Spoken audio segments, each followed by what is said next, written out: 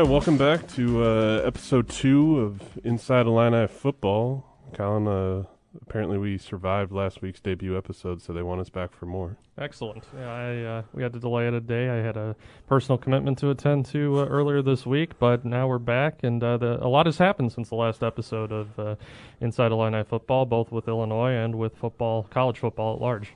That's the voice of beat writer Colin Likas. I'm sports editor Matt Daniels here at the News-Gazette on a sunny late Tuesday morning, January 12th. We're recording this, and Colin, in the last 5 minutes or so, there's been no new coaches hired at Illinois, correct? Not that I'm aware of. Yeah, we're actually supposed to talk to Terrence Jamison, who is going to be coaching the defensive line here in less than an hour on a Zoom call.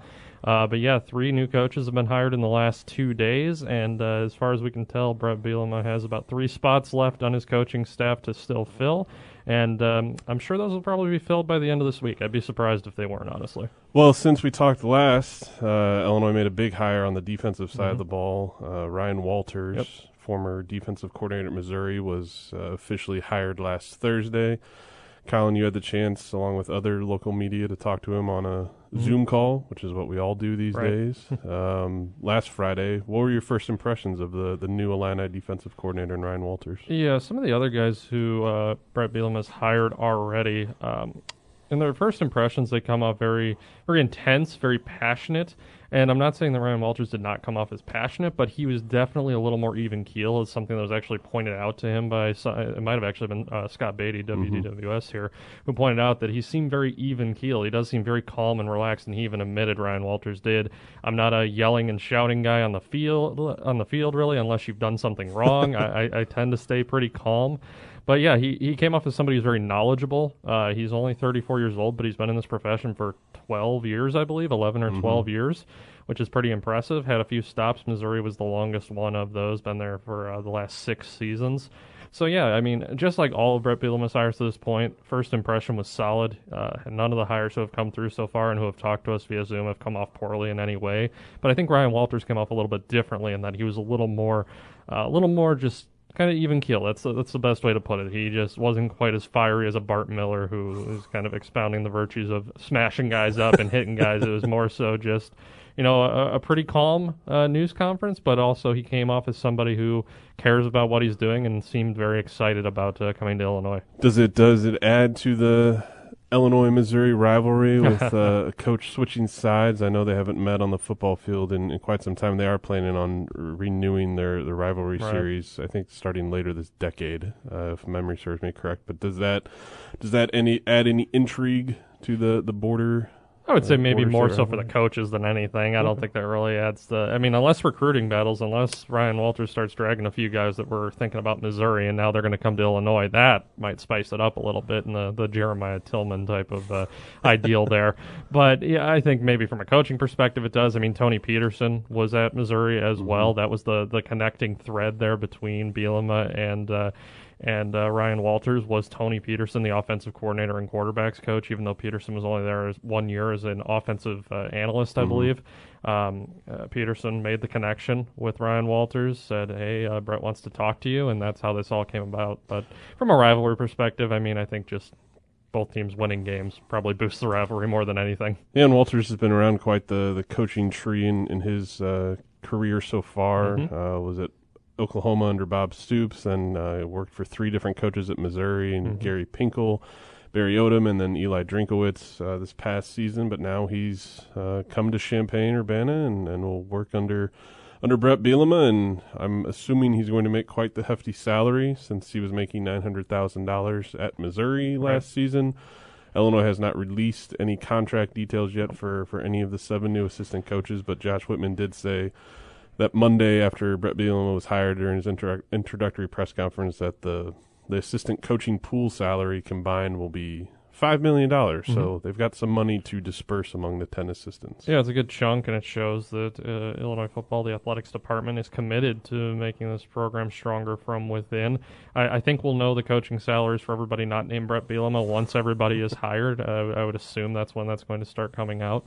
But, yeah, it's a step in the right direction. One thing, and we'll talk about this more as this podcast goes on, but pretty much all of the guys that Bret Bielema has hired so far have Big Ten coaching experience. Ryan Walters actually is the only one who didn't, but he's got plenty of Power 5 experience. I mean, he was at Missouri, and I'm pretty sure all of his stops, save for North Texas, are Power 5 schools. One season at Memphis, but they're Memphis. They're I'm sorry, it's Memphis. They've I'm been mixing up some resumes here now. Yeah, it's all right. Memphis. You've been busy. But yeah, I think that's we'll talk about this more, but I think that's just a very positive development. You need guys who know how to win and know how to coach at the Big Ten level in order for your team to succeed at the Big Ten level, and Brett Bielema seems to be buying into that. Well, early on, his coaching hires were all geared around kind of the offensive side of the ball. Walters was the first one on the defensive side, and then since then, he's added 2 more on the defensive side. On Sunday, hired Terrence Jamison to coach the defensive line, and then on Monday afternoon hired Andy Boo to coach the linebackers, and then also on Sunday he hired Ben Miller, not Bart Miller, Ben Miller. No relation apparently. To coach the tight ends, and Ben Miller's also had some experience with special teams in his previous stops at Air Force, and Andy Boo has as well, and it looks like those two might combine to kind of help out with the special teams instead of Illinois hiring a special teams coordinator specifically to work with the specialists. Yep, and I think that's fine. I mean, if that's the way that it works out easiest to delegate your staff duties, then so be it. You don't necessarily have to have a gigantic staff in order to succeed. So if those two guys, I mean, Andy Boo is a guy who's been coaching since, 1996, 97 or so. Former defensive coordinator at Rutgers. Maryland as well. He's got tons of experience. He does. We're going to hear from him at some point this week. They haven't set up a Zoom call for him yet. We're going to hear from Ben Miller tomorrow.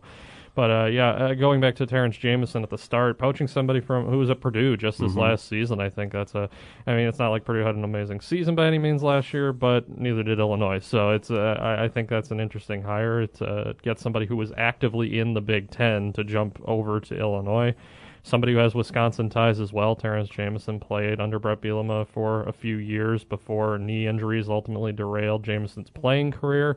So then he got his start as an assistant under Brett Bielema. Very quickly worked up to being his defensive line coach over there at Wisconsin, and he's jumped around ever since. And one of those stops as well was Air Force, which seems to be a common thread going on here lately as far as these coaching hires go. Kind of an unusual coincidence, I think. Ben Miller also being an Air Force guy. But, Terrence Jamison, looking forward to talking to him today, learning a little bit more about his background.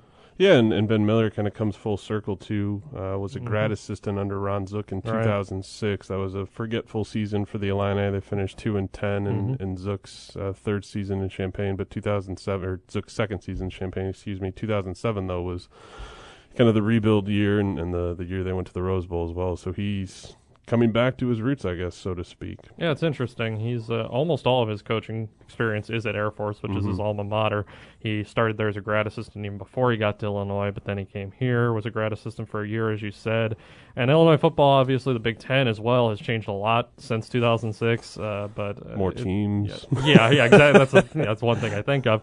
But also just more money being put into this football program. Several coaches have come through, obviously. Multiple athletic directors we're talking about as well. Yeah, it's good to have more guys in the fold who are familiar with Illinois football. That's something I've been asking guys during Zoom calls, these introductory Zoom calls, is what did you know about Illinois football coming in here? Because most of these guys don't have direct experience. Maybe some side experience just as a result of playing against Illinois on a coaching staff. But, most of these coaches have not, worked directly with Illinois in any capacity before. So having Ben Miller around, who does have at least 1 year of experience, knowing what Champaign-Urbana is kind of all about, I think is a nice benefit. Well, recruiting never stops. I feel like I'm going to say that every week on this podcast, Colin. That will be something that once the coaching hires stop, the recruiting won't, at least. Love that to talk about. But since our first episode, Illinois has landed its first high school commit in the Brett Bielema era. Joshua McCray, 6'2", 215-pound running back out of Enterprise, Alabama, kind of near Montgomery, Alabama, almost near the Panhandle, I think, if my memory serves me correct. And then they've added 2 FBS transfers, C.J. Hart, a linebacker, which should be delightful news to hear for Illinois fans, considering all the departures they've had at that position group. From North Carolina State announced he was transferring, and then Chase Hayden, a running back who, kind of like Ben Miller, is coming full circle under Brett Bielema, started his career at Arkansas, then transferred to East Carolina, and now Illinois is going to be his third college, but adds some depth to the running back group. And if any recent history proves out, if you add a transfer running back by the name of Chase to Illinois, he might be pretty good, like Chase Brown was this past season. That worked out pretty well. I mean, especially if Mike Epstein comes back as well. He's one of those few guys, those few key seniors we haven't heard from yet a decision about the eligibility for 2021. Yeah, if Mike Epstein comes back as well, and you had Chase Hayden and Chase Brown into that room, Reggie Love as well had a limited role last year, but showed some flashes. That's going to be one of Illinois' strong points, in addition to the fact that you're returning essentially your entire offensive line, minus, of course, Kendrick Green, who's no small loss, but still returning the rest of the offensive line is a pretty good sign for your running backs typically. And if you just have a veteran running back group, they're not going to lose any quarterbacks unless somebody decides to enter the transfer portal. I mean, Illinois' offense is going to be extremely veteran coming into this year, and Hayden is another part of that. He started off really well at Arkansas. His first 2 years at Arkansas were strong. His third year, just things didn't work out. He wound up redshirting ultimately after 4 games. Then he went to East Carolina and barely played there as well last year. So change of scenery again, and maybe being under Brett Bielema, even though Bielema wasn't the lead recruiter at Arkansas for Hayden, maybe a change of scenery is just what he needs. But Joshua McCray is somebody, I didn't get to talk to him directly, but I talked to this high school coach, Rick Darlington, down in southern Alabama. And Rick Darlington compared him to a Deebo Samuel type, who's with the San Francisco Giants now. Somebody who he's not gonna overpower opposing defenders, but he's going to catch every ball, and he's going to be hard to bring down because of his speed and his athleticism. Yeah, it seems like a versatile back that, given the depth that position group has, I don't think he'll be thrust into just duty right away in the 2021 season, but just another weapon to add to that position group. Yeah, and I know he's listed as a running back as well, but I think he's somebody you could use at wide receiver as well, and he's just very versatile according to his coach. Yeah, he was first team All States in Alabama, kind of as an all-purpose player. Yeah, it's Class 7A, which I mean that's pretty. I don't know off the top of my head how many classes there are in Alabama, but that seems pretty high. Why don't you know everything there is to know about football? I know Illinois has 8 classes, so good for me, right? Yeah, let's just hope they start playing some high school football. We can only hope. We'll see. We digress. We can dive onto that topic later on in this podcast. There was a college football game played on Monday night. There was. One team really showed up in Alabama. Ohio State kind of hung around in the first half, but the Crimson Tide rolled to their 6th national title in Nick Saban's 12 seasons with a dominant 52-24 win down at Miami Gardens, Florida on Monday night. Devontae Smith showed why he won the Heisman this year. 215 yards receiving, all in the first half before he left with an injury. Mac Jones put up video game numbers, Najee Harris. Ohio State just looked overmatched. I mean, it's I don't think it's any matter of Ohio State not showing up, because I mean I watched that whole game, and Ohio State, I mean they were there. I mean, it's not like they just phoned it in by any means. They were hitting extremely hard. They knocked a few of the Alabama players out of the game, or at least left them battered and bruised. It was just the fact that Alabama is just that much better. I mean, that's what just an insane culture and recruiting culture will do for you with Nick Saban. You know exactly what you're getting there. And I think if Devonta Smith, I think if that game was closer, it looked like he suffered at least a dislocated finger just repeatedly watching the replays, and they had him in the tent for a long time afterward. I think if that game was closer, they might have severed his finger in order to get him back on the field. I mean, he was just, he couldn't be stopped. He missed, there was one pass he didn't catch in the first half, and I'm pretty sure it was just swatted away by an opposing defender. I mean, just a ridiculous game. Mac Jones as well. I mean, obviously, you know, you gotta have somebody to throw the ball to the receiver in order for the receiver to be ridiculous. And Mac Jones did a great job. The broadcast team was hyping him up all night.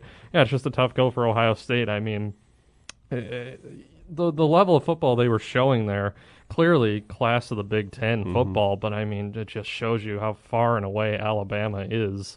As it compares to other programs, and sometimes you have moments where, like, an LSU comes out of somewhere with Joe Burrow, a super talented quarterback, and they can kind of dethrone an Alabama type. But you just have to have a team that's just clicking on all cylinders. Otherwise, right now, Alabama is just impossible to stop, and I can't imagine that changing as long as Nick Saban's around. Yeah, that's true. And quarterback play, obviously, with both Alabama and Ohio State, Mac Jones leading the Crimson Tide, and Justin Fields likely playing his final game at Ohio State before he likely declares for the upcoming NFL draft. Would have had the chance to see him in Champaign in late November, but obviously that game was canceled because of the pandemic. So won't see the Buckeyes in Champaign for quite some time, but they're still clearly the class of the Big Ten. Moving on, we're going to do this kind of every week, especially in the off season. We're going to just really dissect a position group for the Illini, and what better place to start than the long snapper, Colin? Oh wait, I'm kidding. We'll get to Ethan Table later on. No offense. And I would say if we're going to grade, I'd say A+ for playing through a torn ACL for 2 games. That's true. Very true. We're going to start off with quarterbacks. Kind of an obvious choice, but. Yep. And it's going to be, I think, the most intriguing position battle out of if there is a spring ball. Again, we don't know that if that'll happen. Yeah, but Brett I know Bielema wants there to be. Exactly. He said that. I think anyone wants there to be. Yeah, spring exactly. football. But going into training camp and ahead of the 2021 season, who emerges to be the starting quarterback at Illinois is going to be a key focal point. And you've got 4 guys that have all started a game. All did that this past season, all because of crazy circumstances. But Brandon Peters is back for a 6th season of college football. He'll spend, 3 seasons at Illinois, which is the same amount of time he spent at Michigan before he transferred to Illinois. And then just your overall thoughts on Brandon Peters, Colin, and just what he might bring to the 2021 Illinois football team. Well, he certainly brings experience, as he explained during his Zoom call recently after he announced he was coming back to Illinois for another season. He'll be a very well-educated young man by the time he's done at Illinois, because he just has to keep getting classes and degrees and things like that in order to stick around the football team. A veteran leadership. I think he showed that he's more than just a one-tool quarterback this most recent season. He showed he has some running ability. He used his legs more often. His throwing was inconsistent. I think part of that has to do with just game planning, and this is not to knock Rod Smith necessarily, but the way that Brandon Peters and Isaiah Williams were used, just kind of seemingly interchangeably at times, and sometimes one guy was the go-to guy and then they weren't. It's easy to throw a quarterback off their game when you're doing stuff like that, I think. But in my mind, Brandon Peters wouldn't be coming back if he didn't think he had a fair shot. Obviously, he has to win the starting job, but a fair shot at playing. Otherwise, he would go take another year somewhere else. I would have to imagine somewhere is more guaranteed to play. I have to imagine we see Brandon Peters in some role. He's not going to come back just to sit on the sidelines. So and it's going to be interesting too to see what Tony Peterson's offense is like. He's got such a diverse background in terms of play calling and schemes. He was at Appalachian State last year and really led a power, or ground oriented attack with the Mountaineers. But he's also been at places where throwing the ball is kind of the pedigree at East Carolina and Louisiana Tech and things and other places like that. So we'll have to wait and see what the game plan is like for the Illini. But then Isaiah Williams, I think the number one area he needs to improve on is pretty obvious this season, but it's his completion percentage and accuracy with throwing the ball. But get him the ball in space and let him run, and he can make some plays and gain some first downs pretty quickly. Yeah, completion percentage, hanging onto the ball as well early in the season. Fumbles were an issue for him. He cleaned that up as the season went on, but the completion percentage was still an issue as time went on. But obviously has athleticism. I mean, Brandon Peters showed he could move a little bit. Isaiah Williams is in a different class as far as that's concerned. Just a lot more mobile, a lot more shifty, a lot more athletic than Brandon Peters is. They just bring two different elements to the game, and you can understand why Rod Smith wanted to try and utilize them together. But at some point, I think, and maybe Tony Peterson will disagree with this, but I think you kind of have to settle on a number one guy instead of having just a 1A and 1B. I think that just really throws guys off, especially young players, even though Brandon Peters is probably closer to my age than some of his teammates, 23 years old. He'll be 24 in October, mid-October of this year. Yeah, but I mean, I think at some point you just have to decide on a number one guy, or at least delegate roles a little differently than the way Illinois did last year. I think Isaiah Williams is going to see significant playing time this coming season. I would be surprised if he didn't, frankly, unless he just totally shows nothing to the coaching staff during spring ball or summer ball, what have you. But I think he left a pretty good impression during the Penn State game, even though that game obviously was lopsided on the scoreboard. I think he showed a lot of good things. He saw most of the playing time during that game, and Brett Bielema was there. He got to see him firsthand. So I think he left a pretty good first impression. Then you got Coran Taylor, who stepped into kind of emergency duty on Halloween in 2020 after Matt Robinson started that game because Brandon Peters was out because he tested positive for COVID-19, and then Isaiah Williams missed that game because of contact tracing. Right. Taylor showed some flashes at times last year, competitive spirit, but I think as we sit here right now, I think it's clear to say that Peters and Williams are kind of 1A, 1B, or one or reverse those two, and then Sure. Taylor and Matt Robinson are kind of further down the depth chart, at least right now. Yep, I would agree. I think that's pretty straightforward, barring more COVID or injury related issues. I think Peters and Williams are your guys fighting for that number one spot, and then Robinson and Karan Taylor and Deuce Spann, and then Samari Collier coming in as a class of 2021 signee.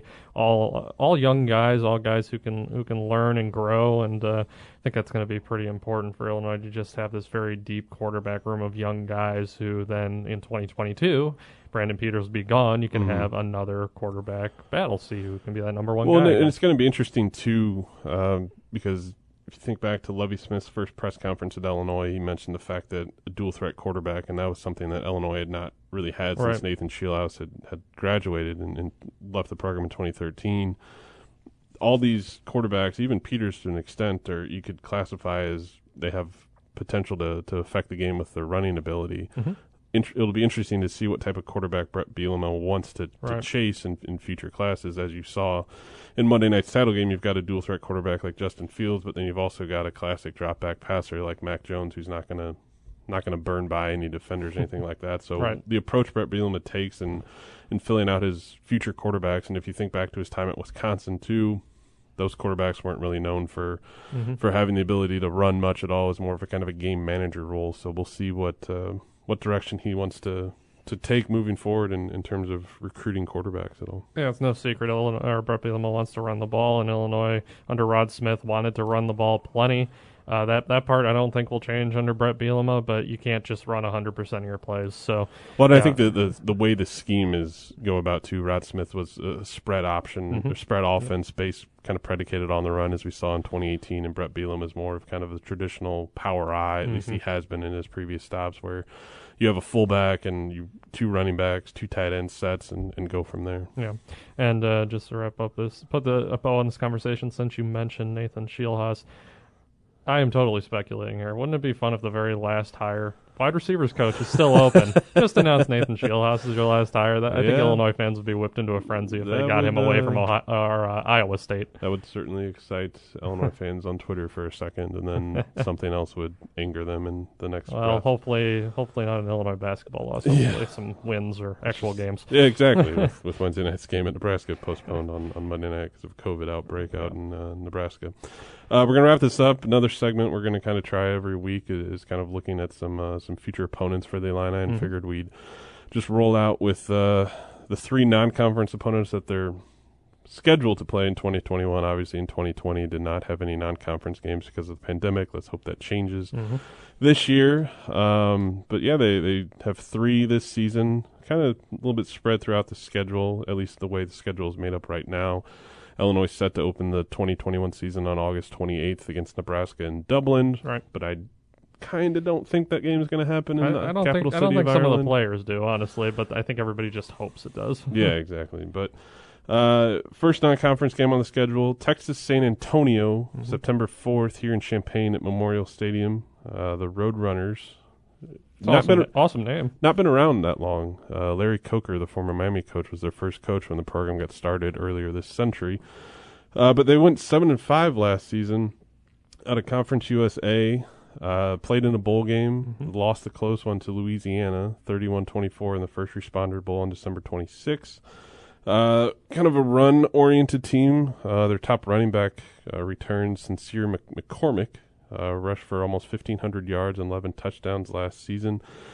Kind of a coincidental note, two kind of, not ironic notes, but just kind of nuggets here. Their offensive coordinator is Barry Looney Jr., who coached with Brett Bielema at Arkansas. He was a tight ends coach and special teams coordinator under Bielema when they were both with the Razorbacks. And then Nick Traylor is their head coach. He's entering his second season.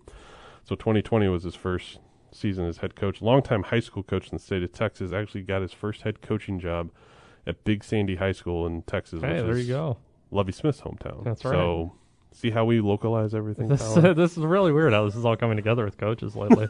Yeah, I mean, you've mentioned everything that I would know about Texas San Antonio football. That was some cracked research I did before we got on the podcast. But the thing about this is if the Nebraska game if the Nebraska game does occur in Ireland, then you have that's August 28th. You have a relatively quick turnaround to come back to Champaign. Especially with the flights. Yeah, that's what I mean. On September 4th. Texas San Antonio, I mean, that's a game you got to win regardless. No offense to Texas San Antonio. But I mean, depending on what their roster looks like, it's a tiny bit of a trap game just because of the Dublin turnaround and you know, all the excitement that goes into a home opener, hoping that there's at least a few more fans than just family members this year.